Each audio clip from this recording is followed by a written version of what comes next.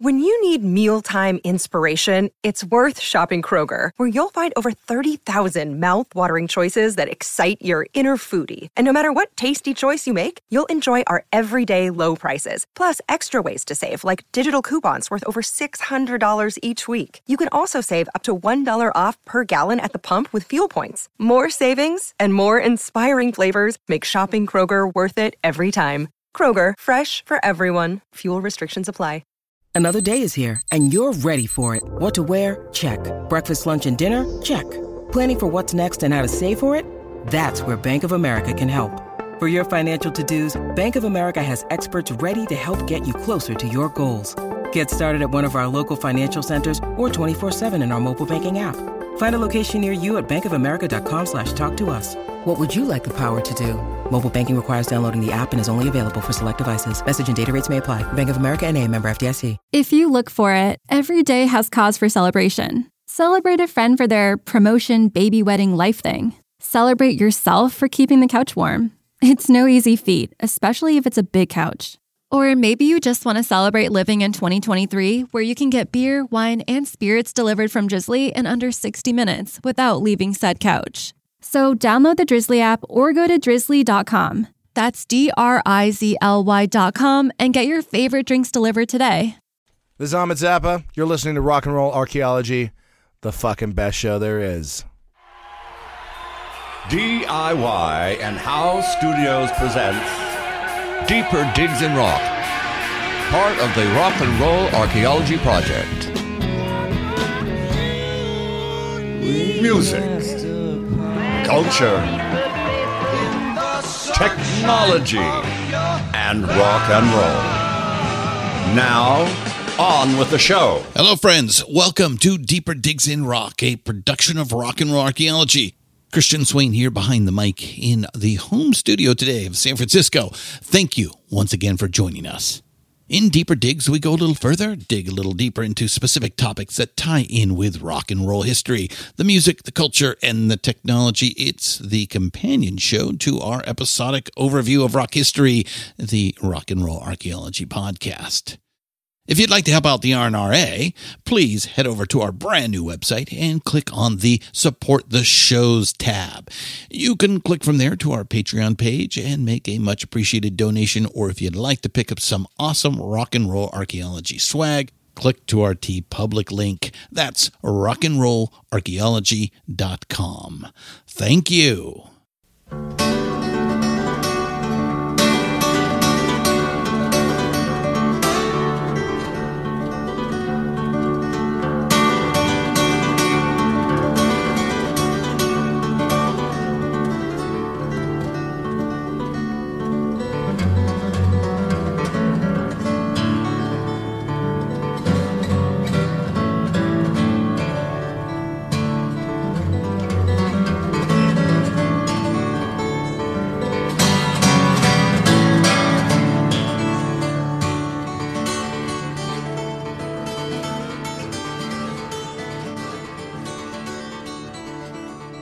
Jorma Kaukonen is best known as a founding member of Jefferson Airplane. Kind of a fun fact, it was Jorma who came up with the name. Airplane's second album, Surrealistic Pillow, that's the one with White Rabbit and Somebody to Love on it, that album put them on the map and made them the first band to bust out of the San Francisco psychedelic scene. That was in 1966, about a year ahead of the Summer of Love. For the next few years, Jorma did the big-time rock star thing, touring and recording with the Airplane. In 1969, along with Airplane bassist Jack Cassidy, he started a new band, the psychedelic cosmic jam meisters Hot Tuna. Hot Tuna has been an on-again, off-again project for Jorma and Jack ever since, and we love them. They've made some nice records over the years, and they're just great live. Jorma Kaukonen is a bit of a guitar purist. He plays Piedmont style, a blues finger-picking technique that sounds gorgeous and is hard as hell to do. Jorma's finger-style playing and Jack Cassidy's melodic, thrumming bass are a great blend. It's ragtime and jazz and blues and other strains of Americana all mashed up together with a generous dash of rock and roll thrown in. Between The Airplane, Hot Tuna, and his solo releases, Jorma's now 50-plus years as a recording artist. He's slowed down a bit in recent years, but Jorma's one of those road warrior musicians. He's been touring and playing out regularly for decades. I had a chance to talk with Jorma about his wanderlust. He grew up the son of an American diplomat, so the travel bug hit him real early on. And he's been a globetrotter ever since. And of course, we'll get into his new book, Been So Long, My Life and Music. Lots to unpack there. So let's get to an interesting and wide-ranging discussion with one of the original West Coast rockers. I give you the great Jorma Kaukonen.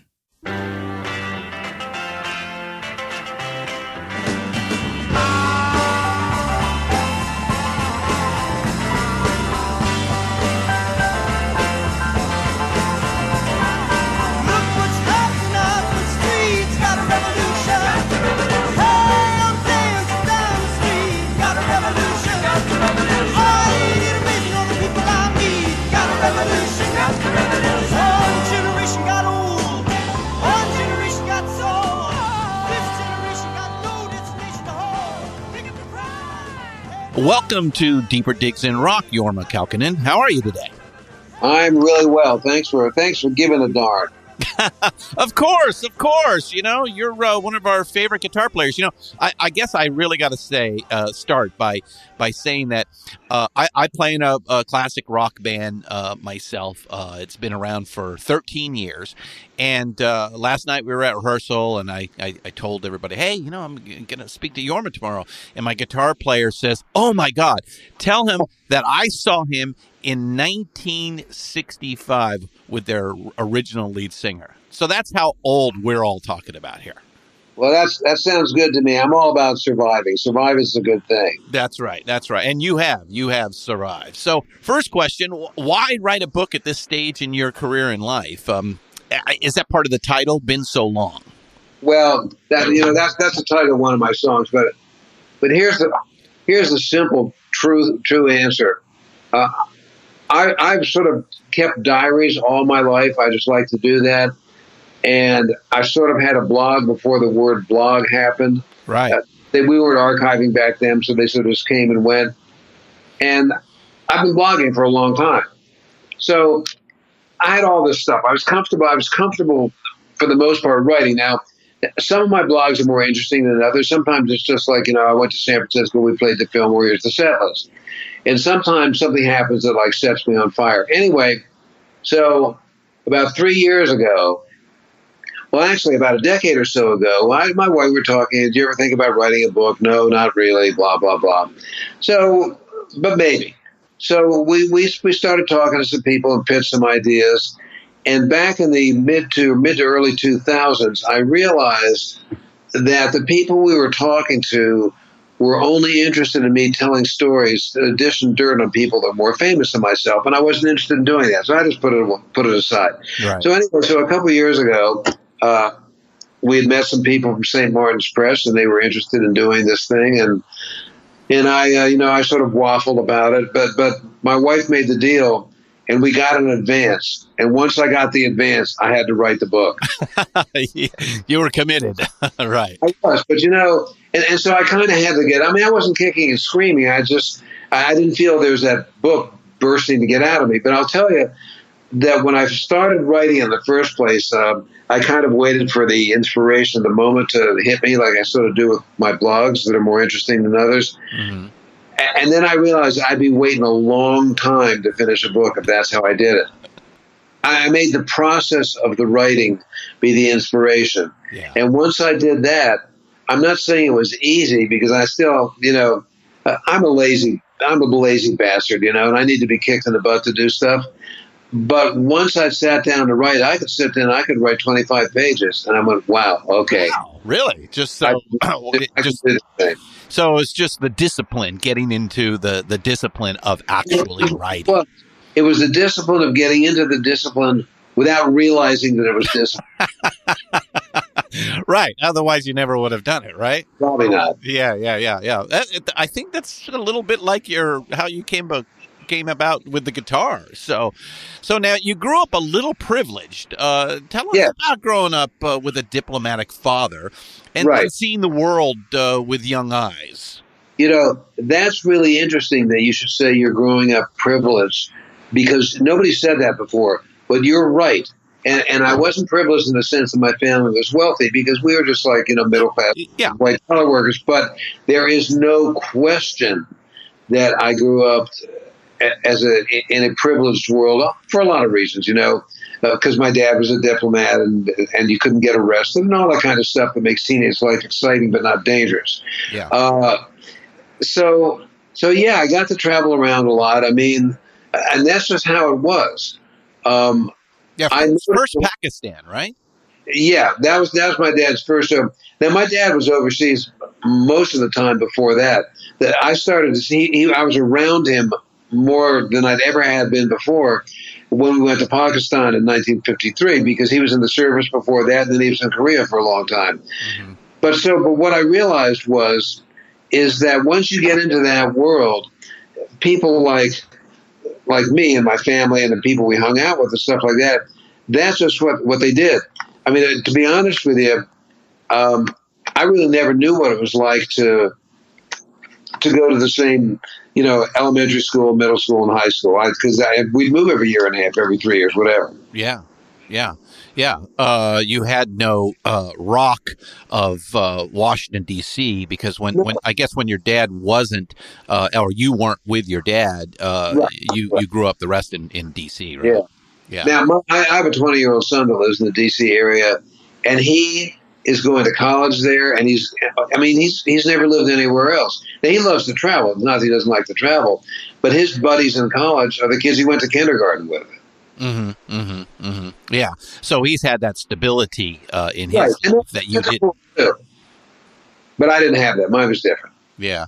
So now, in the book, I do want you to talk a little bit about the family trip you took to Finland. Sure. Well, one of the things that I realized over the years, and one of the things that in a normal world I'd be a great grandfather, but in this one I've got younger kids. And one of the things that I keep telling, especially my daughter who's 12, is we're your parents. And you're at an age where you need to do what we tell you to do. But you need to look at at some point you're going to look at your parents and realize that we're just folks like everybody else. And sometimes we make good decisions, sometimes we don't.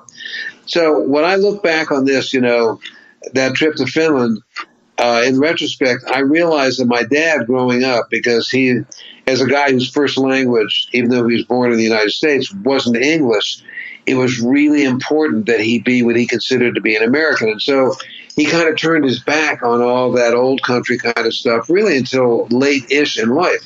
And so the trip to Finland was a powerful connection for all of us. A little different for me, not him, because he was seeing relatives he had never met before. But there they were. Mm-hmm. For me, because I don't have any first cousins, all of a sudden I was surrounded by people I called cousins. It was cool. Yeah, I think you really kind of found a little bit more of who you were on that trip, right? Absolutely. Yeah. Now, you also went with a family when your father was posted to the Philippines, but by now it seems like you're getting tired of the travel and wanting to just stay in the U.S. I'm not sure that I'd gotten tired of the travel because I really didn't know anything different. But I guess you could surmise that because I made my parents let me come home for my senior year in high school, which I guess was kind of my last hurrah to be with the boys in the hood. Yeah. So tell us about music in your house. Your mom loved to sing. I think your father played violin, and you guys had a piano in the house, right? Yeah, my dad played violin and piano, and he played the recorder, and my mom loved to sing. I noted in the book, and it's important to note this also, that music was really important in our household, but my dad did not encourage my mother to sing. And looking back on it now, he wasn't just being a dick. Because he could be a dick sometimes, so there's probably some of that. But he really had this sort of categorical way he'd look at music, and classical music was at the peak of his categories. That was like the good stuff. And at that point in our life, I don't think he really gave a lot of credibility to pop music of any sort, whether it was blues, gospel, whatever. Classical music was like, okay, I'm an intellectual. This is what I'm listening to. And anything else, which is what my mother liked to sing, was like, you might as well be a clown at a circus. Oh, I see.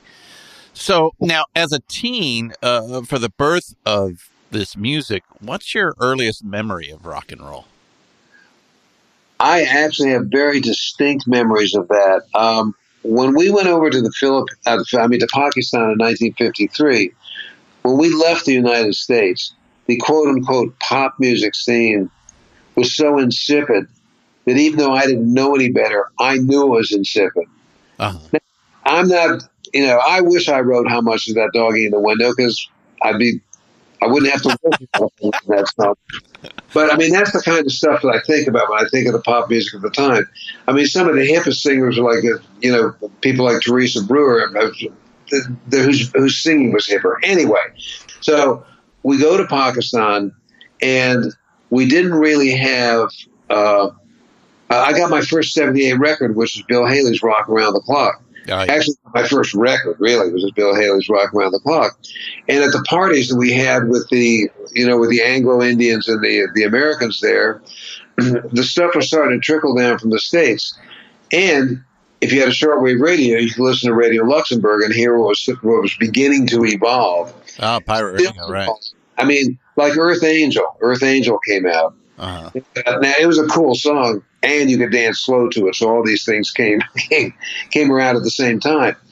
But when we went home, and I talk about this in the book, I remember getting on when we sailed back on the Giulio Cesare, this Italian ship, Elvis had broken out while I was gone.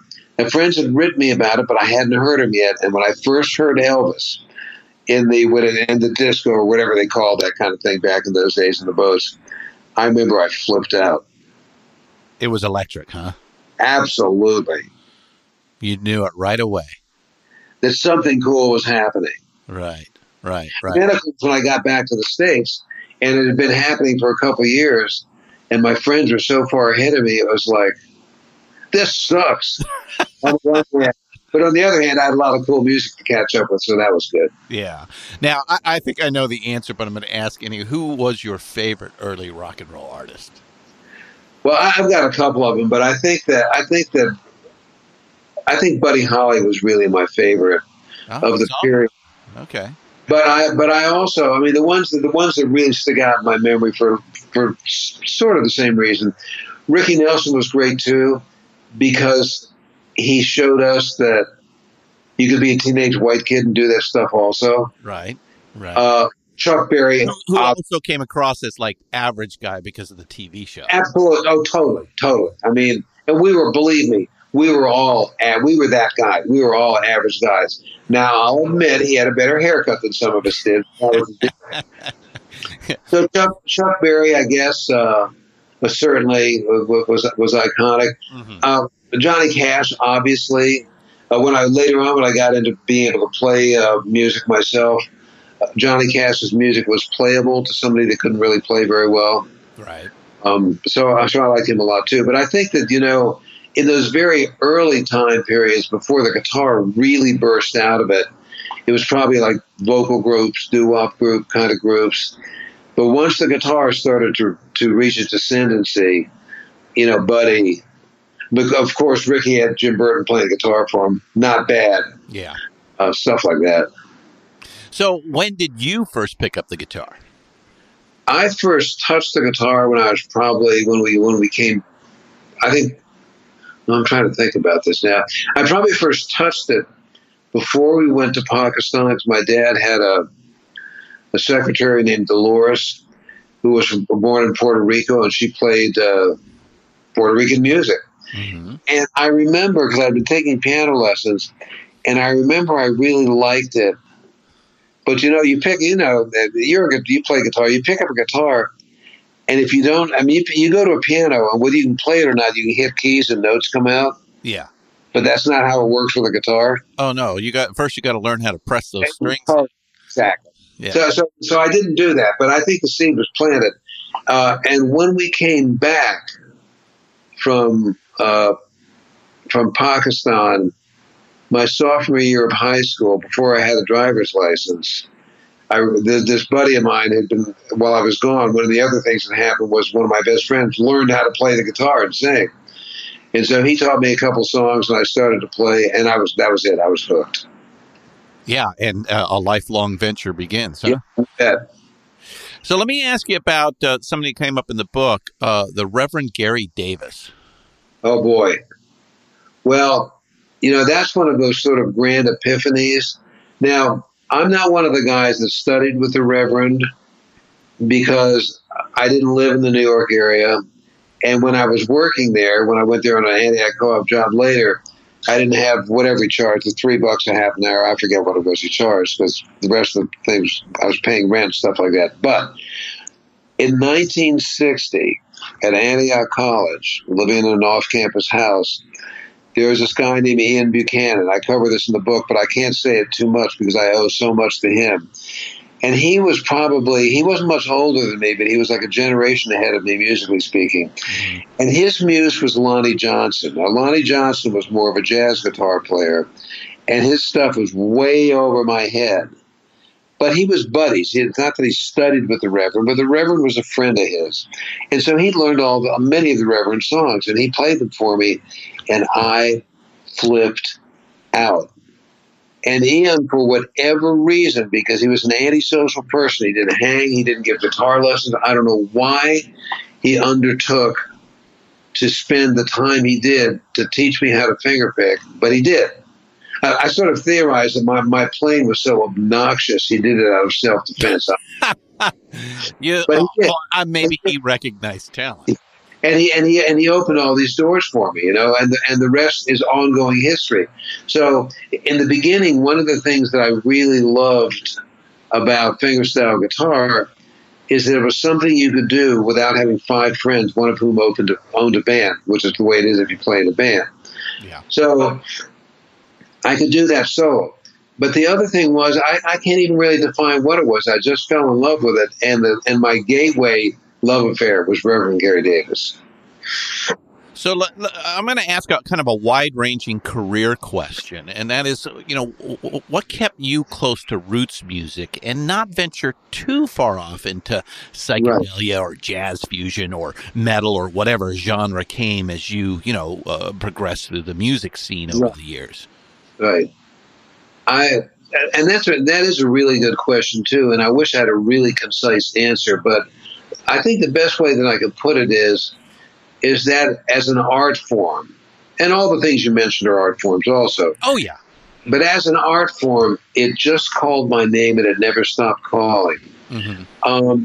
And, in an era when we have so many different styles to access in whatever learning process that we're following, but we didn't have that back then when I was a kid, not just because of the internet. I mean, it's just like you caught something, and I think it served me well that I was able to focus on one thing rather than to go far afield. Now, I knew jazz musicians, and I don't know why that didn't call my name, except that maybe it just required too much thinking for me. I mean, obviously learning anything, it takes a lot of thought and a lot of practice and stuff like that, but I just related to the stories that were being told in the Americana stuff that I loved. Yeah, and you still do, right?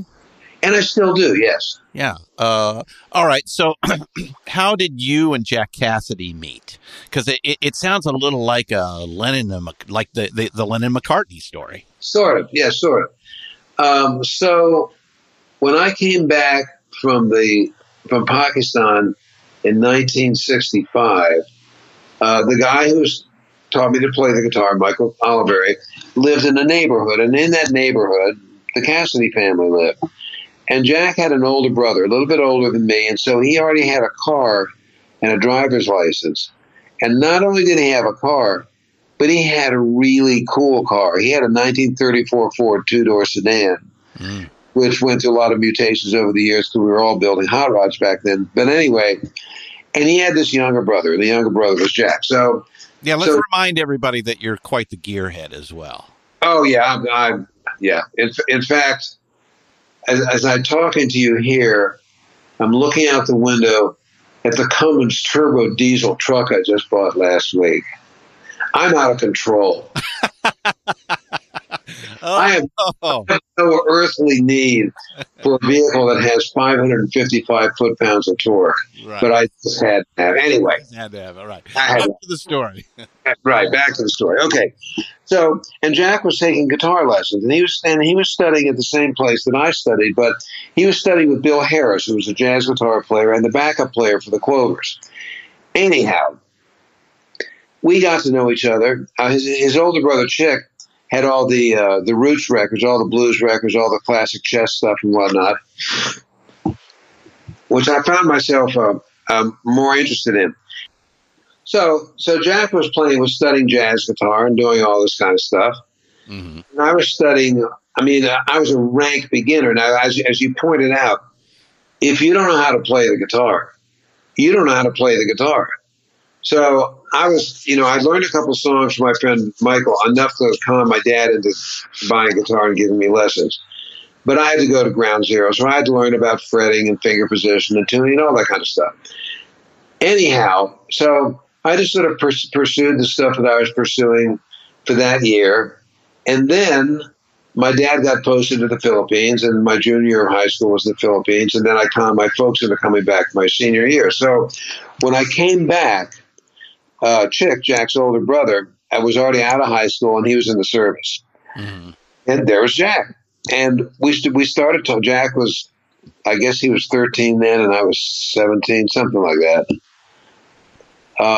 Anyhow, so we realized that we both were nuts about the guitar. And we both realized that we knew enough so that we could actually put a band together and sing some songs. Now, I mentioned this in the book, but when I started playing and singing, my thrust to do that was not really to become a guitar player. That sort of happened accidentally. I just wanted to sing the songs. Because in our early band, our first band in 1958, Jack was the lead guitar player, and I just played rhythm and sang. Mm. And we realized we loved to do that. We didn't mind rehearsing because it was fun. And that's what we did. And so you guys then start playing around together in the D.C. area, right? I can't believe that we actually got gigs. It just goes to show on some level that the passion of what we were doing got over the talent. And the low standards of professionalism at the places we work expected of it. Well, you were young kids playing that young kid music. We were, but we were also playing in bars, and we made fake IDs and stuff like that. I mean, back in those days in D.C., beer and wine at 18, hard liquor at 21. Yeah. And if you needed to work in these places, you needed to be 18. And we weren't, when we started out, we were not 18. And one of the things, when I look at pictures of us back then, it's hysterical. That anybody would think you were 18, right? Obviously, they really didn't care. Right. As long as you had that little fake ID, sure thing, kid. Funny stuff. Yeah. But all that being said, one of the other things that happened is that our local version of Dick Clark was this guy named Milt Grant. And one of the guys that would occasionally play bass with us, although we played it on a Gretsch White Falcon with the muted strings, but his parts would be bass parts. He was a little bit older than us. He was already out of school. And he knew Milt Grant and that stuff. And Milt Grant would hire like local kid bands like us to play these dance, whatever these sock hops or whatever they used to call those dance things back then that don't exist anymore. And once again, I can't believe that we got hired to do that stuff. But as a result, like one time we were on like a couple-day tour with Jimmy Clanton, the guy that had a rockabilly hit called Just a Dream. Mm-hmm. In those days, the people that had the hits, whether it was like Chuck Berry or Jimmy Clanton, they'd go to one of these shows where they'd play their hits and maybe two songs, and that was it. So when we get a job backing somebody, we'd get to play our thing. And as I mentioned in the book, and I can't comment on this too strongly.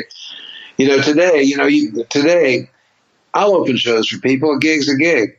But you always know, no matter how good you are, you're the DOA, the dreaded opening act. Right. Nobody wants to hear the dreaded opening act, But back then, they just didn't care. You just did your thing, and then you backed up the star who came in and sang 2 songs and took off, right? That's true. Now, one of the exceptions to this rule was the Bo Diddley Show. If you remember Bo's first album with "Bring It to Jerome" and all that stuff, Yeah.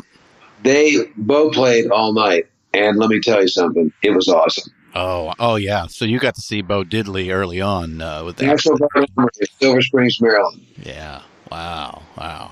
So after high school, you head off to college, and you went to Central Ohio and Antioch College. Why that? Okay. Actually, geographically, it's western. They say it's near Dayton. It's more western Ohio, but we don't need to quibble about that. I did. Well, you do live in Ohio now, so I live in Ohio. Yeah. I'm in California. What do I know? Well, you're in Northern California. You should be your own state too. Yeah. But anyhow, so I wasn't. I was less than a marginal student, but I got accepted to 2 schools. Now, remember, as you know, I came back to do my senior year of high school by myself because I wanted. It was my last hurrah with the boys and girls that I was growing up. Yeah, you lived with your grandparents, right? Exactly, mm-hmm. Which is another story all to itself. But anyway, so I did fill out all my college stuff and whatnot, and I applied to Brown University because my grandfather was a Brown graduate. Alumni. Okay. And was rejected out of hand. I mean, I'm not sure. I think they saw my name and they saw my SATs or something. Boom, that was that. But and yeah, they had SATs back then too. Uh-huh. But anyway, so I applied to the Georgetown Foreign Service School because of my dad's career, and I thought that'd make Dad happy. And Antioch College, and I got accepted to both those schools. Now, the last thing that I wanted to do was to be a Foreign Service officer. And I heard that at Antioch College, and this, keep in mind, this is 1958, 59. This was a big deal back then. You could have, the dorms weren't co-ed, but you could have women in your dorm, maybe even in your room. This was a big deal. Oh, yeah. So I thought about the possibilities of a woman in my room as opposed to the Georgetown Foreign Service School. It was a really easy choice. And I remember my friends from my graduating class, their comment was, "You're going to that Pinko free love school in the Midwest?" And I went, "You bet." And off you went. And that was an integrated college, right? It was. Yeah, that's something else too. Yeah, that's a big deal in 19. Back then, it certainly was. Absolutely, yes. Yeah. So, is that how you fell in love with? Well, let's just say Southern Ohio. Well, I sort of lucked into coming to Southern Ohio, which didn't have much to do with my past because I was able to buy 126 acres very cheap in the late 1980s. However, where Antioch is in Yellow Springs, there's a lot of, Ohio, there's a lot of flat Ohio that's not very exciting, but Yellow Springs, there's some really interesting geological anomalies. There's Clifton Gorge and Glen Helen that are like the land of time forgot. You expect to see dinosaurs. So I was aware before I moved to Ohio in 1991 that Ohio was a maligned state, that there were really beautiful places in Ohio. Mm-hmm. Mm-hmm. So let's talk a little bit about Wanderlust. It's a big fascination of the 20th century because sure. You now have this ability to drive or ride, if you will, around the country at will, and I believe that was a big deal for you, right? Oh, absolutely. I mean, I talk about it a lot because it really meant a lot, and something, it actually still does too. I mean, to get in a vehicle, obviously motorcycles are more fun to ride than cars sometimes are to drive, but it's the same kind of thing, really. I mean, you're really in a little movable universe. It's sort of like a spaceship of some sort. And that was always important to me. And maybe it's because my family traveled around so much when I was a kid that I felt comfortable doing that. I don't know. I still really love to do it. Obviously, I've come to a point in my life where I like to spend time home also. But I'll tell you that if I'm spending too much time at home, it's almost like I start to forget who I am. I got to get out on the road again. Wow. All right. Yeah. The funny thing, I think of rock and roll sometimes is, joining the circus and, running off and going out on tour. And it kind of served that purpose for your generation, post-war. We talked a little bit about that. So now you brought up spaceships. So I got to ask about your love for sci-fi novels. Right. I mean, most people don't know. Music nerds are usually nerds of some other persuasion. That is certainly true.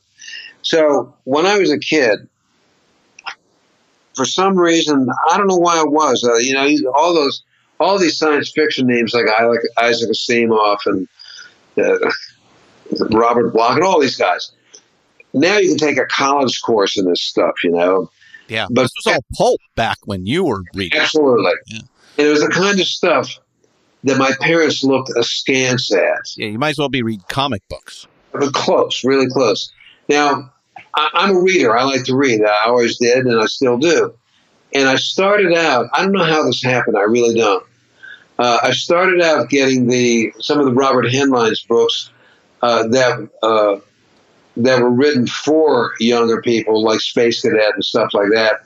Mm-hmm. But then once I was bitten by the genre, I was down to the drugstore. The Astounding Science Fiction would come out once a month, and they'd have books and all this kind of stuff. And I had my paper route, and I'd buy these books, and I absolutely loved them. Now, I got to say, I think it's been a while since I've read a quote-unquote modern science fiction author, but I'm extremely fond of all the science fiction-esque movies that they grace us with these days. And I have to tell you that I've become an addict of the Marvel Omniverse. Yeah. These Marvel, I thought it myself. I know what you mean, but the last couple of years I've kind of said, oh, fine. It's great sci-fi. Well, check out, I just watched the first season of Cloak and Dagger. Mm. All these shows are great. Now, a lot of these shows are not kid shows by any stretch of the imagination. No, the best science fiction is actually taking the world's problems of today and putting them into context so that you can talk. The Jessica Jones, the alcoholic superhero. I mean, really, it's just great stuff. Yeah. Oh, Jorma, you and I could go on for an hour or two on just that, but I got to reel us back in here. Well, we'll talk about that another time because I could go on for a long time. We will. I will put that on the agenda here to do in the near future. Maybe the next time you're out in San Francisco, we can sit and talk about that. So, just as a quick sidebar before you get on to the meat and potatoes of this. I'm going to be out of Freight and Salvage for 3 days for New Year's, so who knows? Okay, well, hey, we will have to make a date for then. Definitely. Okay. So, you mentioned in the book that you become a guitarist despite yourself. So, how does one accidentally fall into becoming, well, according to Rolling Stone magazine, one of the top 100 greatest guitarists of all time? Yeah. You play music, so you know what a bunch of self-serving bull that can be. However, I'll take it. Take the win, That's right. Well, I guess it really has to do with with two really major things, and one is Ian Buchanan in 1960 in Yellow Springs, because he started me playing the guitar. Now I'm starting to play, and the other thing, of course, is Jefferson Airplane, because they almost dragged me kicking and screaming into this rock band. I mean, I think about the bullshit I fed myself back then sometimes, and I wonder, Jesus, I mean, before I got in the airplane, when I graduated college, I was going, blues musicians don't get the respect they need in this country, so I'm going to move to Copenhagen or something like that. I don't know. Right. But the good news is that Paul called me up for the audition, and I wound up in the airplane. Right. So the other thing is all the doors that opened to me, not just the money and the records and all that kind of stuff, but the opportunity to learn how to play electric guitar. So that was the real linchpin in Yellow Springs when you were at Anglia, is moving to electric guitar. So so let's have you tell the diggers the story of your Gibson J45 and how you got it, that trick to amplifying it. Oh yeah, okay. So Jack had, I'm trying to think what he had then. He had like a 19. I guess it was probably a. I think he had a 57 Telly or something. I bet he's sorry he sold that guitar. Oh, I bet.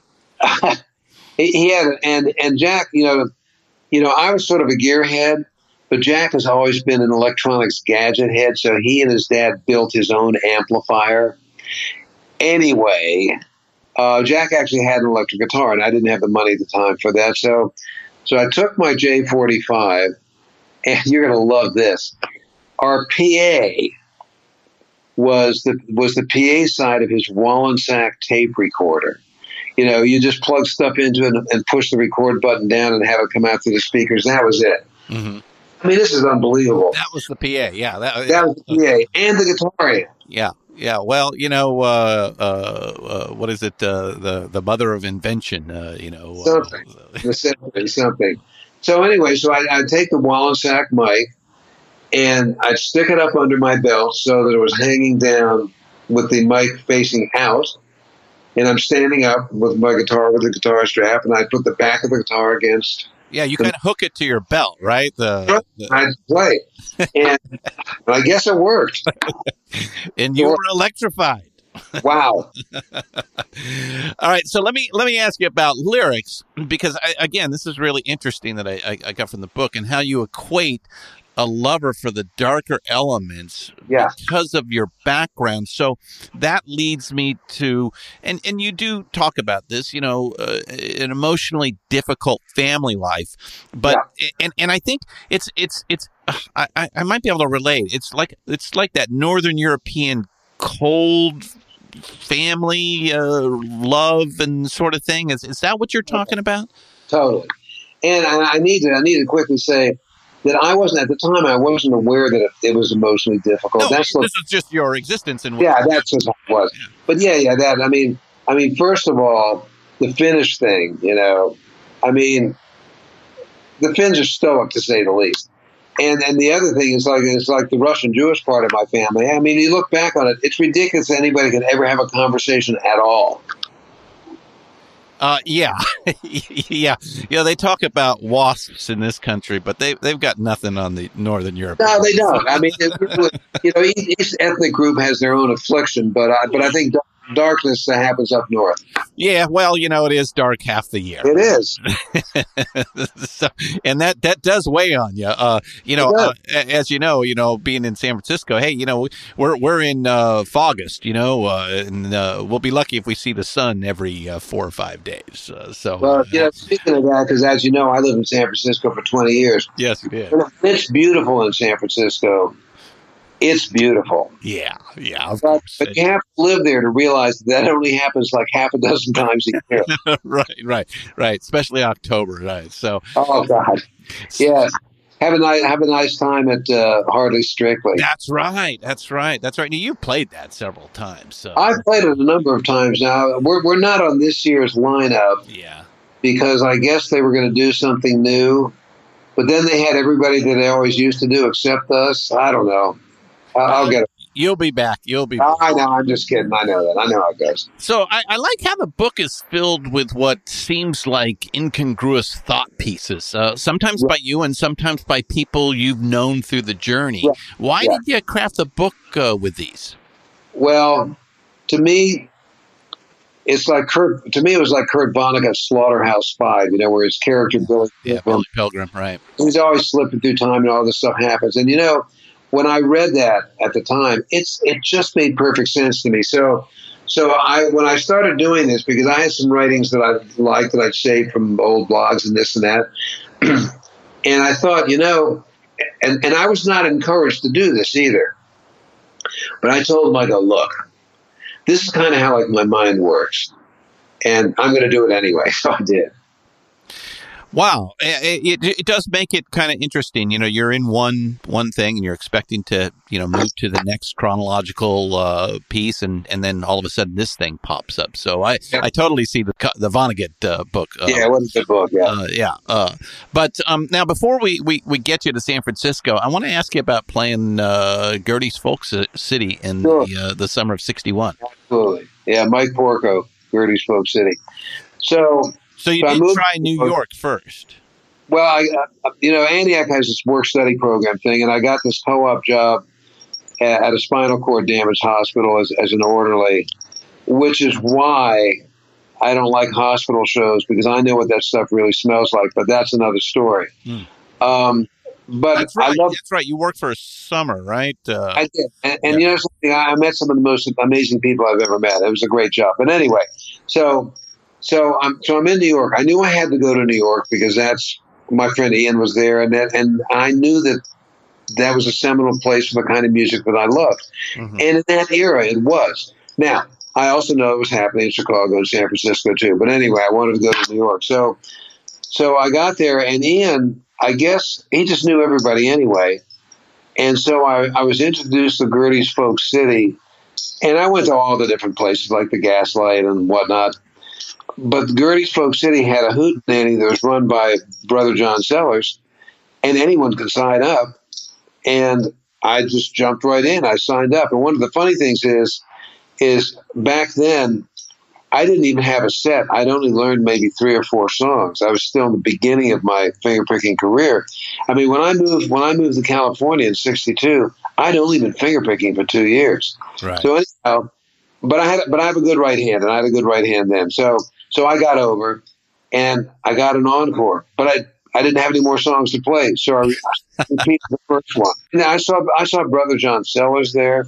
I saw Brother John Sellers come out of the back room heading to the stage, flanked by these 2 tall, gorgeous blonde women, and I thought, this blues life looks mighty good to me.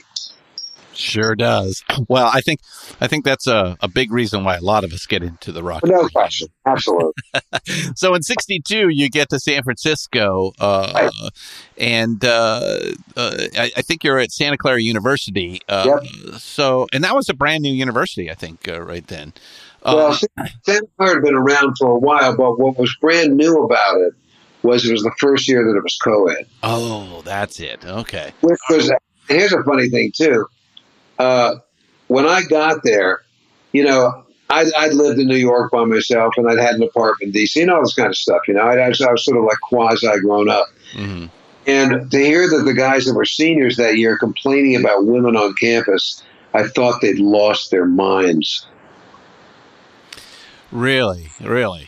And when to get there, I think, didn't you take a boat from the Philippines into San Francisco? Oh, that was when we came back from the Philippines. Oh, I did, but that wasn't when I went there to stay. So when we went to the Philippines, we took a ship back to San Francisco. And speaking of those beautiful mornings we were talking about, I remember when we sailed under the Golden Gate Bridge and headed to the port in Oakland. It was one of those mornings. Oh, really? Oh, so maybe that helped get you back here to finish up school, huh? I would have moved to San Francisco because that's where all the beatniks were. I figured that's where the good stuff was happening. Uh-huh. My grades weren't good enough for USF, and I had all these credits. I had to go to a Jesuit school, so I wound up at Santa Clara. Yeah, down in the South Bay. Just so the diggers know, that's right now. That's about a 45 to an hour drive. I'm back then. As you say in the book, that was, it might as well have been in Timbuktu. Yeah, if you didn't have a car, it was a bus trip. Yeah. Now you start going to hootenannies, and you meet Janis Joplin. Dude, the first weekend I was there. I talk about this a lot because it's still exciting me to think about it. I'm on campus at this really straight school.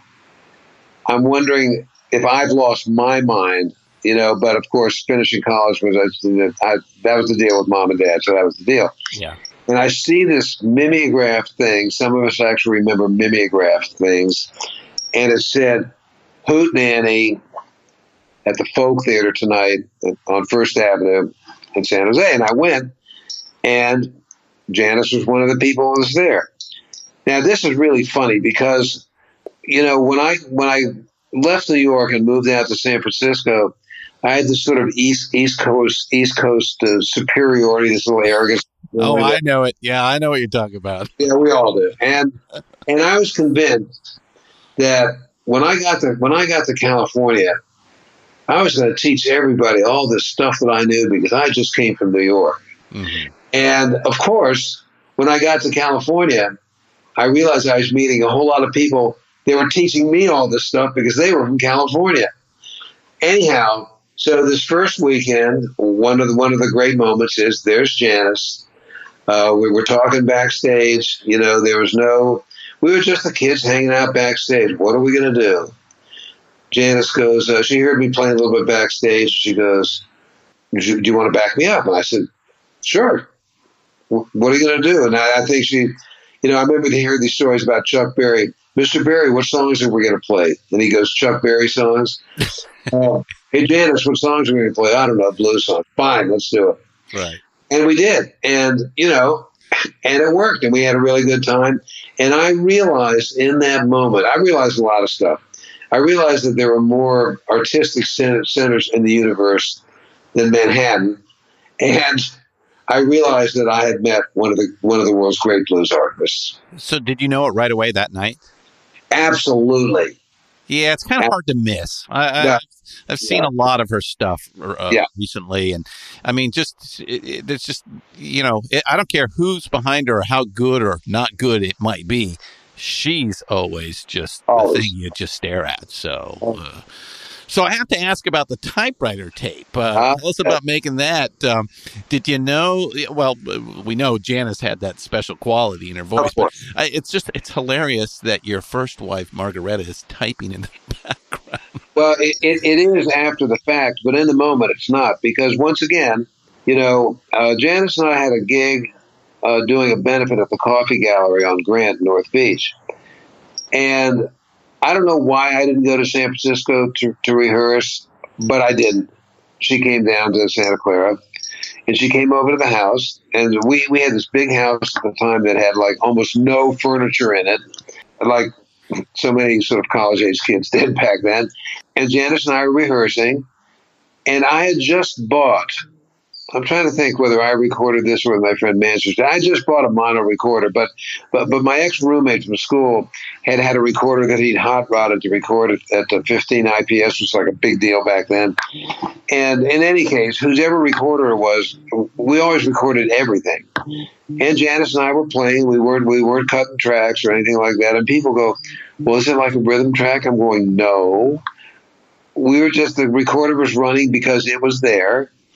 And Janice and I are playing, and Steve Mann's on the tapes also, and Margaretta's typing. And that was the deal. We didn't give it a second thought. I mean, I guess after the fact, people go, how could she be typing when you were playing? And I'm going, we were just rehearsing. She didn't give a shit. Yeah, and you guys didn't pay attention either. No, of course not. Yeah. So, all right, so you meet Paul Kantner, and This is like the beginnings of the Jefferson Airplane. So tell us a little bit about that. Sure.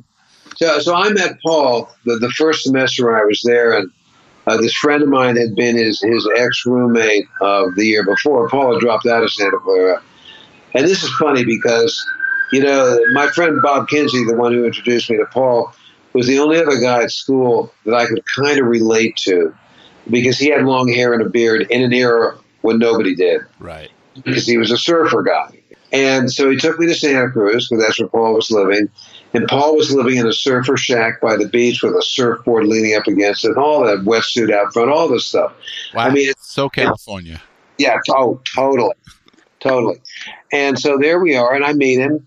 And he's playing 12-string, 6-string, and long neck banjos, a Pete Seeger style banjo, clawhammer style. And And we start talking, and we realize he's not a blues guy, so we don't bond in that way, but we love folk music. We bond in that way, and we become friends. And ultimately, he winds up being one of the owners of what started out as the folk theater, turns into the offstage. In San Francisco. No, this is in San Jose. Oh, it is. Okay. And I will say also, since I guess pot is recreationally legal in your state these days. In many states. I've been told that's the case. And, anyway. Soon to be Ohio. No question about it. It's coming. So I believe the sale of Herb had really helped finance the life of the offstage for a long time, because that was the deal. And the funny thing about that also was, even though pot was a major bust back then, I mean, it was kind of like, pot was never my favorite drug, but I was sort of a hippie back then. I smoked plenty of it. Mm-hmm. Nobody trusted you if you didn't smoke pot. Right. Anyway, so that's how I met Paul. And then when Paul got tired of the scene of being sort of like one of the organizers of the folk theater, he moved to San Francisco because he always wanted to do a vocally based group. He met Marty and Signe, the two, from the original band, Airplane, and he asked me to come up to audition, and I did. And as you know, rock and roll is very seductive, and the rest truly is history. Yeah, so you kind of slowly give up folk music to play more rock and roll, but this is like 1965, right? And the Airplane through its first album really is a folk rock band. Also, the first folk rock record, no question. But let's face it, the Beatles are now huge, and every baby boomer kid in America wants to join a rock and roll band. So how did you guys get so far so quickly? Well, a lot of it was luck. I mean, you're around them, the music business, and you can be the best or the most talented and never get a break, and nobody will ever hear of you. Oh yeah, common story. There's a confluence of and the opposite, of course. And the opposite, of course, too. But for us, there was a confluence of events that really worked out for us. And one of them was the energy that was in San Francisco at that time, coupled with the fact that we actually had a real manager, this guy, Matthew Cates. There's a whole bunch of, there's a lot of stories about the lawsuits with Matthew and this and that. And I'm not going to spend time composting Matthew's reputation here, because what he did do for us is he had some connections in LA, and he got us some auditions. And with what was beginning to happen in San Francisco, with what I believe the Charlatans really started, with the longshoremen's dances in San Francisco, coupled with the fact that we weren't studio professionals, but we were talented, and we had a sound because of the vocal stuff that Paul and Marty and Signe were putting together. And we got a record deal. So, you can pitch record companies forever, and nobody will ever notice you. But we were noticed by a lot of record stuff. A lot of it also had to do with the fact that Ralph J. Gleason, may he rest in peace, reviewed us. Yeah, the reporter for the San Francisco Chronicle. That's right. He was a reporter for the Chronicle, and he pretty much had a jazz column, but he treated us and the other San Francisco acts that he liked also with respect that was not given, quote unquote, rock and roll bands, really, until Monterey. He treated us as viable artists. And the people in LA, for whatever reason, took notice of that, and they gave us an opportunity to audition, and we got a record deal. So let's get our old buddy Jack Cassidy in the band. How'd that come about? Sure. So good old Jack. We played with the Triumphs in 58, 59. And then I went off to Antioch, and I didn't see Jack for a couple of years. And I know that because Jack was a professional musician, he was in the union years before I was. And he started playing bass because there's a lot of guitar players in D.C. And because he was hanging out with Danny Gatton. And Danny Gatton could really play the guitar, so they didn't need another guitar player. Mm-hmm. So Jack started playing bass, and he became a really good bass player. So anyway, when we started looking around, when Bob Harvey, who was played bass in the Airplane before Jack came out, He was a great bass player, but he was an upright player, bluegrass style music, and it wasn't really what the band was collectively looking for at the time. I'm not sure we knew what we were looking for, but we knew we needed to be more electric. Anyway, was Jack living out in San Francisco by this time? Jack was going to Montgomery Junior College back then, so I call up this friend of mine named Bob Lindner, who we used to play bluegrass with back when I was back home, and I go, "Do you know where Jack is? I really like to talk to him." And he goes, "Well, actually, he's right here." Right. And he put Jack on the phone and I went, "Listen, I'm in this rock and roll band, and we're looking for a bass player. Are you interested?" And he goes, "What's the band called?" And I went, "Jefferson Airplane." I mean, back then, band names were like, the Two Tones or like Jack and the Untouchables or something like that, He starts to laugh uncontrollably because what does that mean? Yeah, I was sort of like disdainful of quote unquote pop music, and now I'm in a band with a silly name, and I'm looking for a bass player. So anyway, and I remember when I told him, and we've got this manager, Matthew Case, and he's giving us $50 a week, whether we work or not. And he went, "Send me a ticket." I'll take the money. I said, okay. So we sent him a ticket. Oh, So right. Margaret and I went to pick him up at San Francisco Airport. In those days, you could almost walk out to the plane. Yeah. We're out of the gate, and he gets off the plane, and I looked at him, and I remember my first words were, "You better be able to play this thing." Oh, yeah, because your reputation is on the line now. I never heard him play bass, but I knew how he was, and I'm sure he's going to be good. Yeah. He didn't love it. Yeah, of course, it all turned out great. So we had Spencer Dryden, and then you guys stole Grace Slick from the Great Society. Yeah, we did. Signe went off to... Well, she was pregnant, right? She was pregnant, and she was turning into more of an adult than the rest of us at that time, and that was that. Well, Grace, I think it's unfortunate that Grace no longer sings because she's one of the great voices of my time. Oh, without a doubt, yeah. But she doesn't. Even my parents recognized that when I'd play them rock songs. When recently I heard, you wonder where these things come from, but I heard a solo track of her singing White Rabbit without anything but just the vocal alone. Yeah, the isolation tracks that you hear her nowadays. voice is unbelievable. Oh, yeah. I mean, she was so good. Anyway, so we had seen the Great Society, and we heard their versions of White Rabbit and Somebody to Love. I didn't give the songs a second thought, but we all gave Grace a lot of thought because she was fronting the band. She was just awesome. I mean, I can't even remember what one of their songs was that we heard her do, but we knew she was awesome. So, and Jack sort of got the call to go over and I use this metaphor loosely, feel her out to see what she wanted to do. And she did. She wanted to play this. And she immediately said, "I'm in." She did. And she told her band to get lost, more or less. And then, Jack notes, and I think in the section where he talks about going to get Grace in the band, we've been rehearsing. Signe was still playing in the band. Mm. And Signe would show up one night at the Fillmore, and Grace went on, and that was it.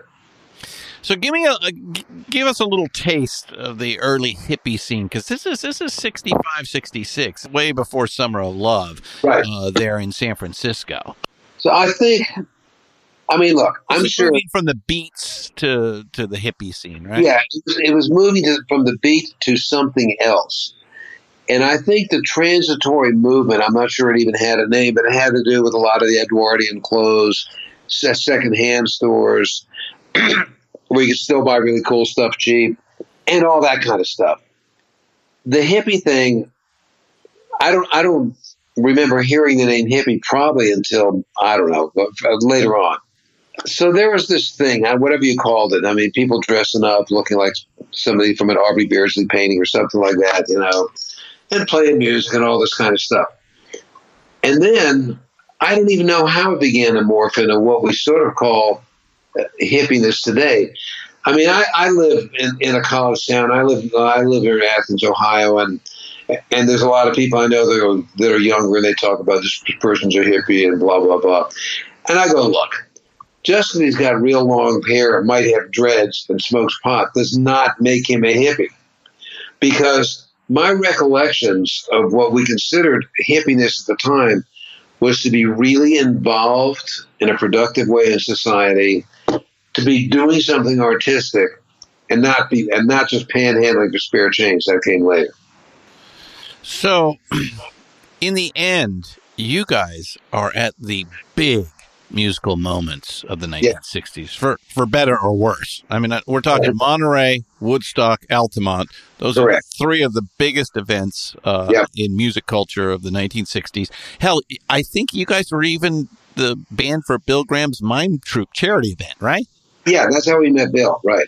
Wow, that's crazy. I mean, do you think back on that and just say, I mean, it's like, it's, you know, and some people might give us, you know, a hard time for equating this, but I mean, it's like being at the Gettysburg Address, or, you know, the signing of the Declaration of Independence or something like that.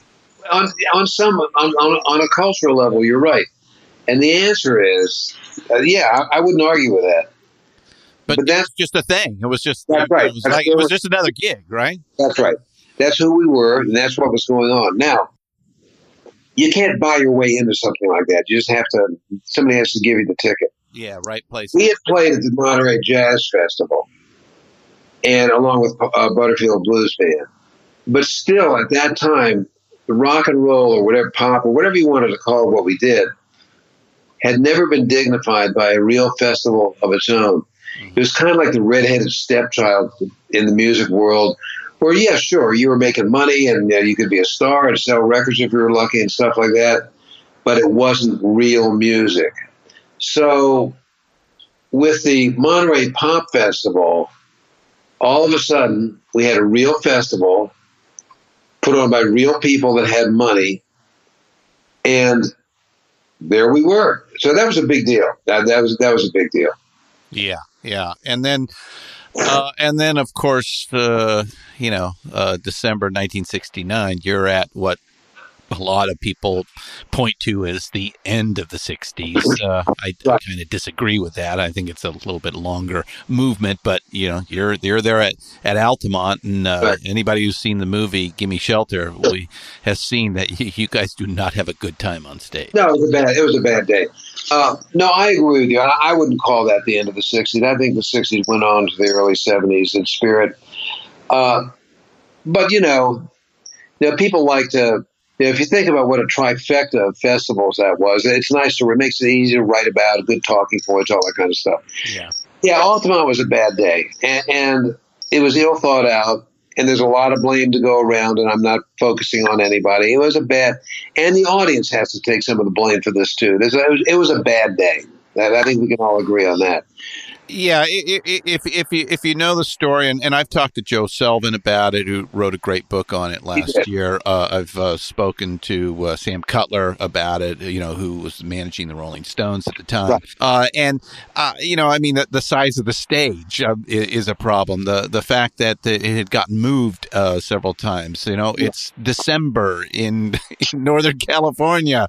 The Hells Angels are the security detail. Right. It's just maybe you take one or two of those things out and maybe everything is okay, right. But it is what it is. It was a perfect storm of mistakes, but that was the deal. So anyway, it happened, and we need to talk about it because it was an important cultural event on some level. But the thing is, when I think about what sounded the death knell of the 60s, it wasn't an isolated incident like Altamont. It was the fact that we were all getting older. Yeah. And that's the deal, those of us who were successful in the music business, we had money, we no longer had the artistic pressure to succeed that living in a 3-floor walk-up makes you have, stuff like that. Well, you were now separated from the community too, as you said. The same thing happens with the LA guys. Who everybody hung around in Laurel Canyon, and then all of a sudden, wait a minute, Charlie Manson happens, and that's the end of that. That was the end of that. So I think that just life interceded as life does, and the world began to morph into something else. Now, the thing is that whole period of time that we're talking about, however you want to date the death of the hippie or any of that kind of stuff, I mean, it was a magical time on a lot of levels.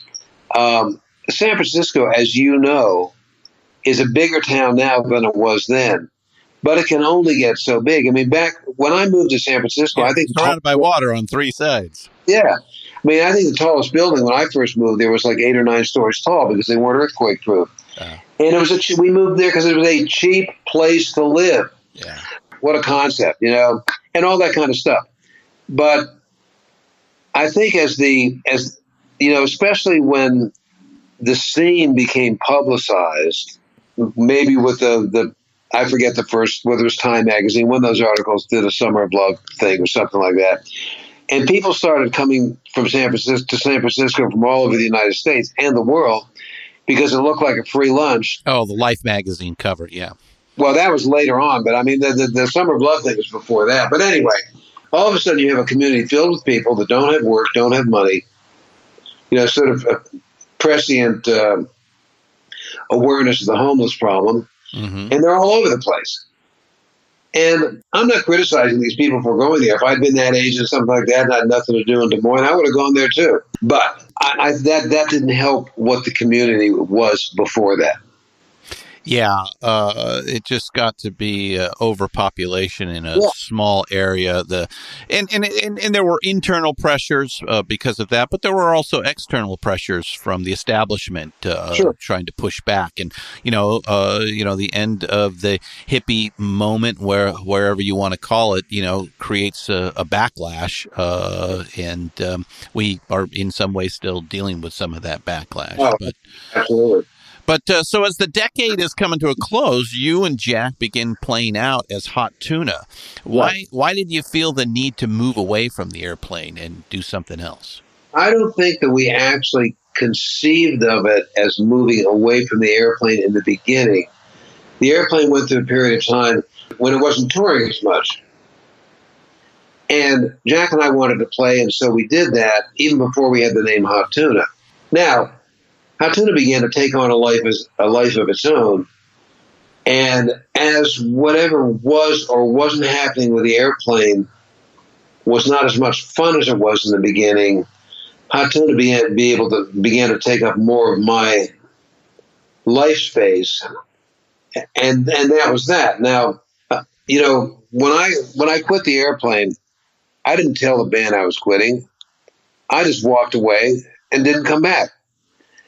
If I had to do it over again, we would have done a farewell tour and made some money. But the funny thing about the Airplane is it's such an odd band.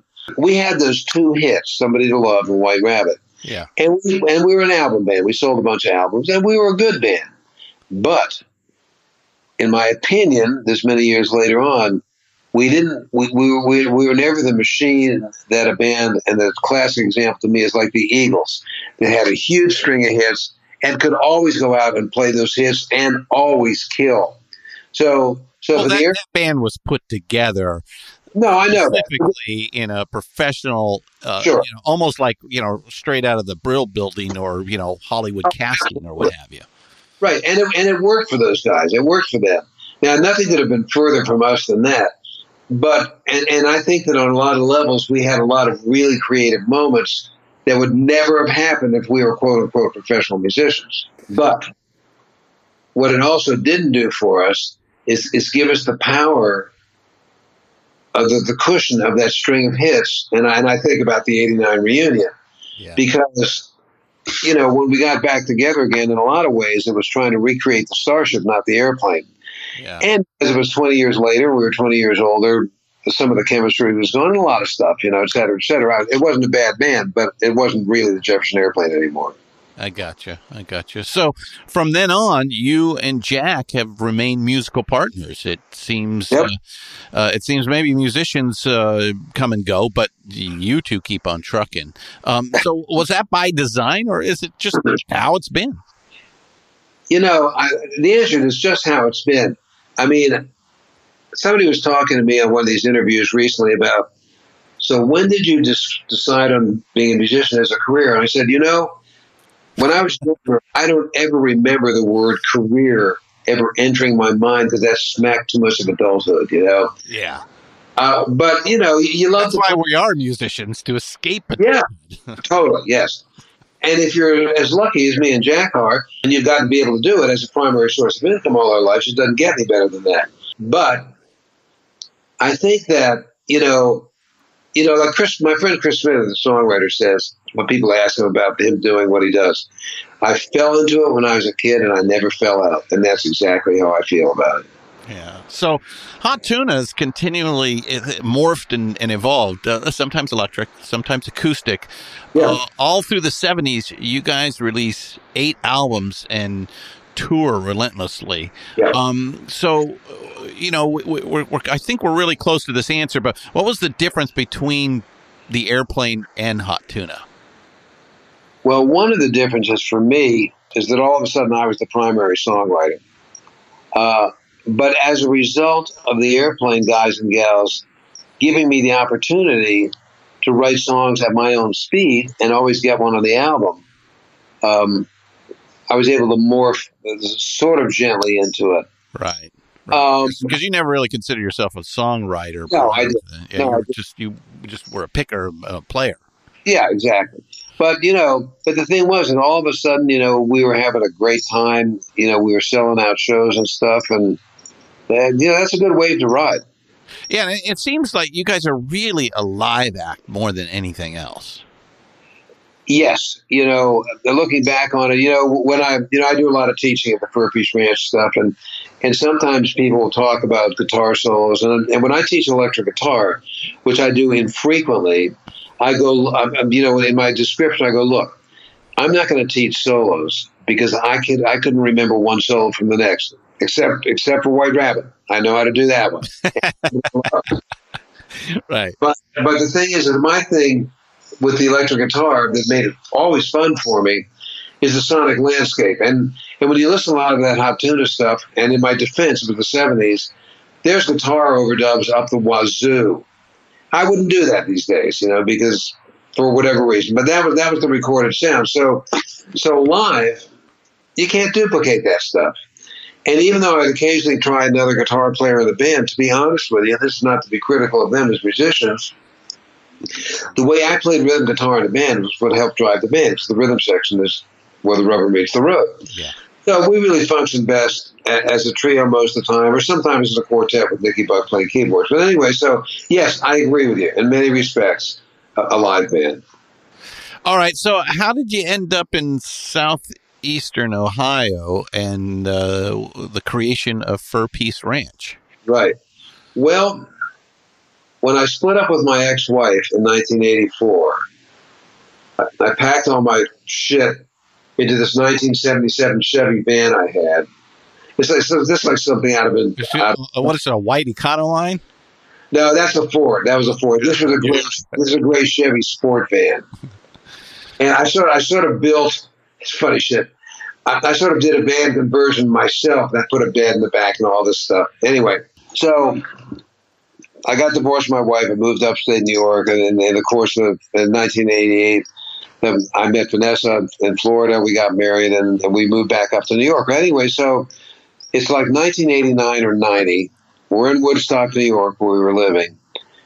And the phone rings, and this guy, Big John Clark, called me from Southeast Ohio. Now, I met Big John back in the 60s, and in those days, he was in the import-export business, importing and selling commodities that were difficult to grow in this country. He was one of the big dogs in the pot business back in the day. Right. And he'd moved to Meigs County, Ohio, because they were growing a lot of pot there back in the 70s. And they continued to grow a lot of pot until one of those smart guys did a centerfold at High Times and changed everything. But that's another story anyway. Good thinking. But, yeah. But keep it on the down low. Yeah. One would think if it's illegal, yes, that's a good idea. So anyway, so John calls me up, and he's retiring from the business, whatever people that retire from growing marijuana do. Right. And he said, I've got this piece of property, 126 acres. At the time, I think it's called going legit, but okay. Yeah, something like that. And he, we bought that property for $32,000. That's not very much money for a lot of land. Yeah. Now, I went down and looked at it. It was a tough winter that year in 90. So anyway, so John calls us up and he wants to sell me this piece of property. And my wife goes, she's going, hang up the phone, hang up the phone. But I had a good feeling. So I was at the Albany airport the next day, and I flew down to Columbus. We drove down to Meigs County, and I looked at this piece of land. It was winter, no leaves off the trees. There were no buildings on it. There was just poison ivy and multiflora rose, and a lot of start boxes and camouflage netting, and a little river. And I just had a good feeling about it, so we bought it. And when we moved down there in 91, we camped there in 90 for a bit, and then we moved down to Ohio in 91, and I bought another farm where we lived for a while. But in any case, so the first thing we did before the Fur Peace Ranch was anything more than a pipe dream was had to clean up start boxes, irrigation pipes, all that stuff that goes along with clandestine marijuana. The leftovers of the last pipe dream. Yeah, exactly. You got it. So anyway, so we did that, and then we're sitting around the ranch, and just looking at each other, and we go, because I really like teaching. I always did. I taught through before I got in the airplane and all this kind of stuff. And I went, I could see having like a guitar camp here now. And Vanessa goes, yeah, and we can call it the Fur Peace Ranch because it's a fur piece from anywhere. Now, if we were doing something, if we got an idea like that today, the first thing you do is start a website. Yeah. Back then, the first thing you did was T-shirts and letterhead stationery. Ah, yes. So we did that, and somewhere there's a Fur Peace Ranch letterhead stationery around somewhere, and I think I have one of the old T-shirts. Now, had I been left to my own devices, the Fur Peace Ranch probably would have been a bunch of guys sitting around a campfire on hay bales. That is not what it is. No, that's not what it is. So Vanessa had a real life before me. She was a civil engineer, so she got a loan from the bank, and we started with buildings. And if you go to my blog, you can see an aerial view of what it looks like now. I look at it today and I go, man, I can't believe that we did this. Because we've got a theater and a store and our Silodella Gallery and the cabins and all kinds of stuff. It's amazing. Well, it reminds me a little of like Leon Helms's rambles in the barn, or Daryl's house, or Phil's Terrapin Crossroads. Yeah, I've got more land than that, but other than that, yes, absolutely. Yeah, yes. And Lee, before he passed away, I talked to him, and the gal that was like ramrodding his operations barber back then. And Lee wanted to do something like I have, and he's got the property for it, but I'm sad to say he passed away before he could do it. But yeah, you're absolutely right. We're all in the same ballpark. Yeah, it's like a new sort of thing with you guys that were there in the 60s, the original rock stars, if you will. Yeah. I suppose the original rock and rollers, but and it's nice. Hey, I've been up to Terrapin Crossroads a few times. I have not been to Levon's. Of course, he's passed, but and I look forward to coming to Fur Peace Ranch, and I see maybe more of that. And now you have guitar clinics like most weekends, right? Certainly during the spring. Well, I look at them. I wouldn't use the word clinic because to me that means one of these things in a guitar store with about 50 guys and one guitarist. Right. So we have class, whatever you want to call it, it's okay with me. So we have classes. We try never to have more than 12 or 13 people. Sometimes you do. We try not to. And it's not just me. We, in the beginning, obviously, it was just me shaming my buddies to come and teach for me. Mm-hmm. Now, we have all different kinds of stuff. We have jazz players, class. We just all sorts of different kinds of stuff. And the workshops are Friday morning to Monday morning. In the beginning, we tried them a week long. First of all, who can get away from their job for a week? And secondly, it's just too long. Didn't work. So we do that. It's like Friday morning to Monday morning. We have our NPR show at the concert hall Saturday night and stuff like that. And it's been working out well. Now, one of the conversations, that it's tough to have without sounding sappy when you do an interview about the ranch, when people ask, what's the real deal? And I go, the real deal, almost in a way more than the great teachers that we have, because we have great teachers, is the is the safe space for like-minded spirits, where everybody knows you can geek out about your guitar or a piece of gear or the music you love or some piece that you need to turn somebody else on to. I mean, all that kind of stuff that just doesn't happen in everyday life. Yeah. Can't wait to get there. So, anytime. What kind of music or who are you listening to now? Okay. Well, I've been really interested in singer-songwriters of late, and Gretchen Peters is a Nashville writer that I've gotten to know quite well. She has an album that came out a couple months ago called Dancing with the Beast that's just got killer songs on it. Musically, we get in the rush we listen to, and sometimes it's hard to get blasted out. Mm-hmm. Well, I've got a 12-year-old daughter, and so it's easy for her to play. Yeah, you're going to get all the good new stuff. Right? Yeah, well, she just turned me on to Billie Eilish, She, I guess Izzy went up to see Billie at the House of Blues up in Cleveland, and so I haven't seen her live, but I've watched some videos. And, it's an odd thing, this whole sort of I don't even know what's quasi-rap, I don't know what to call it, But I liked it because I could sense truth and a really genuine artist in her. And it's not the stuff that I would go to sleep, put on my headphones and go to sleep on riding on the bus. Mary Chapin Carpenter does that for me. Right. But as far as a new artist, I went, wow, this is pretty cool stuff. So Izzy is now, she's sort of like in an alt world. And every now and then she turns me on to something. I'm terrible about remembering names, so I need to download it and put it in my iPod to remember it. All right. So now with your story in print, what do you want people to take away? What is the essence of Jorma Kaukonen, or what is the parable, as Grace Slick writes? Yeah, Grace. That's our girl. I guess for me, without attaching too much weight to it, I guess that redemption is always possible.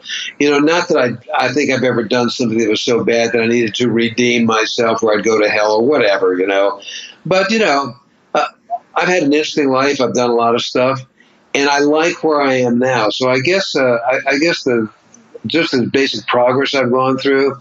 I mean, it's not like, when you tell a story, if there's stuff that people find downbeat, I go, listen. It's not. There's some things in the book. I mean, it isn't all roses here. No, it's not. It's not. And all that being said, I mean, we're just talking about what you use. I probably just accepted that's the way it was at the time, But at some time, you get ready to move on, and I've been able to move on. That's a good thing, And so I guess the ability to move on, maybe, is important to me. If my kids can ever find the time to read the book, that's the message I'd like to give them. There's always possible to move on. Although I would point out to them, you don't need to get hit by a car to know it's going to hurt. Right. Right. Well, you're 77 years young, still very active, playing with Jack Cassidy as Hot Tuna. Yep. And, you have the amazing Fur Peace Ranch where you continue to perform. And you're out on the road. You just keep on keeping on. So last question, because it was really interesting, and I just got to know the answer.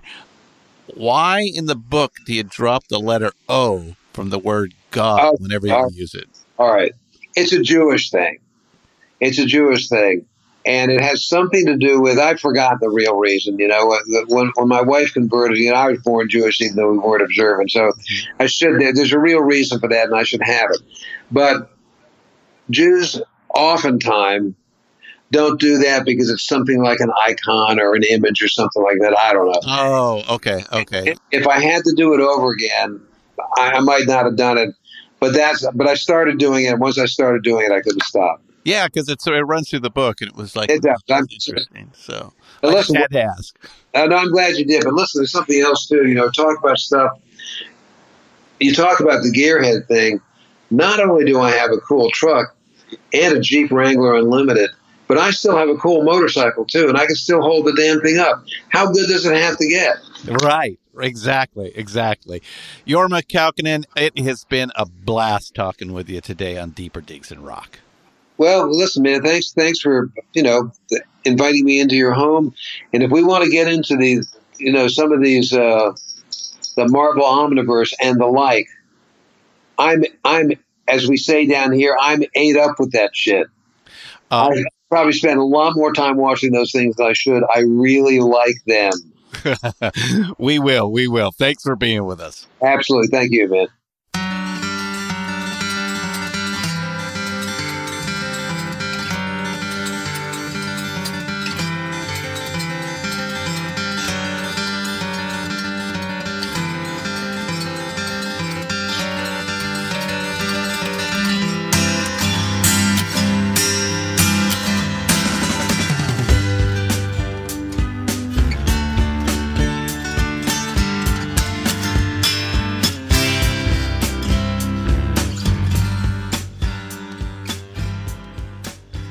Well, we certainly were privileged to spend time with Jorma today. What an incredibly interesting rock and roller. Obviously, if you're a guitar player of whatever skill and have a free pass weekend, it seems pretty obvious that you should spend it at Jorma's Guitar Camp. Check out the Fur Peace Ranch. That's furpeaceranch.com, folks. I think I'm going to add that to my bucket list. Pick up Been So Long, My Life and Music from Thomas Dunn Books at your favorite retailer. And most importantly, Hot Tuna and Jorma hit the road in August. Hell, they are almost always on the road somewhere. So make sure you go and check out this fabulous guitarist when he comes to your town.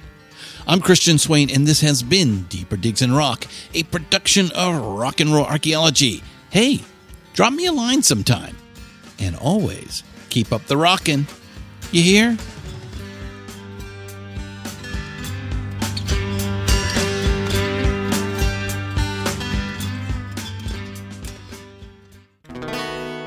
Hey diggers, Christian Swain here with a short pause for a great cause.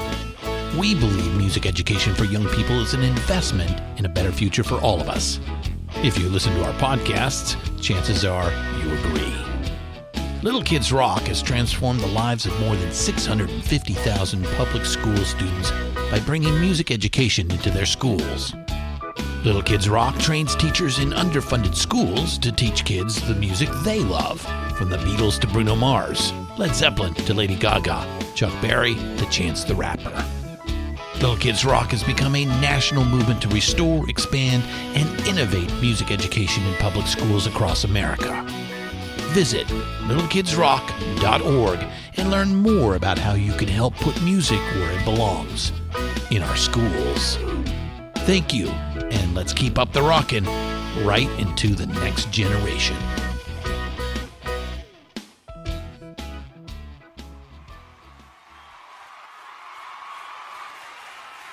Deeper Digs in Rock, produced and hosted by Christian Swain.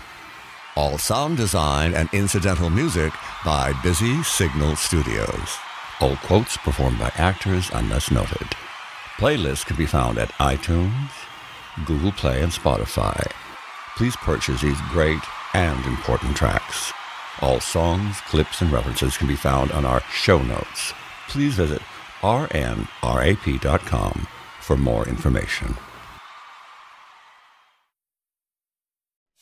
Venture X from Capital One is the travel card for people always asking, where next? You earn 10x miles on hotels and rental cars, and 5x miles on flights booked through Capital One Travel, and 2x miles on everything else you buy with Venture X. Plus, receive premium travel benefits like access to over 1,300 airport lounges. The Venture X card from Capital One. What's in your wallet? Terms apply. See CapitalOne.com for details. It's NFL draft season, and that means it's time to start thinking about fantasy football.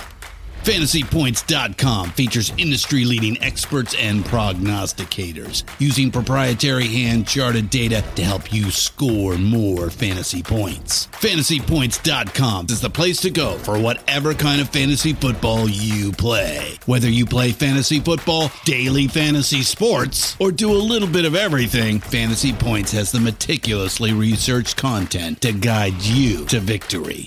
And why wait for the fall? Fantasy Points also covers the new spring football league, the UFL. Join the guru, John Hansen, Scott Barrett, Joe Dolan, and other massive names in the fantasy football universe with an exclusive offer. Use code Pantheon for 15% off any Fantasy Points package, including the all-in package, with access to every article, tool, and data nugget that Fantasy Points has to offer. That's fantasypoints.com and code Pantheon for 15% off at Fantasy Points. Fantasypoints.com, code Pantheon. Score more fantasy points.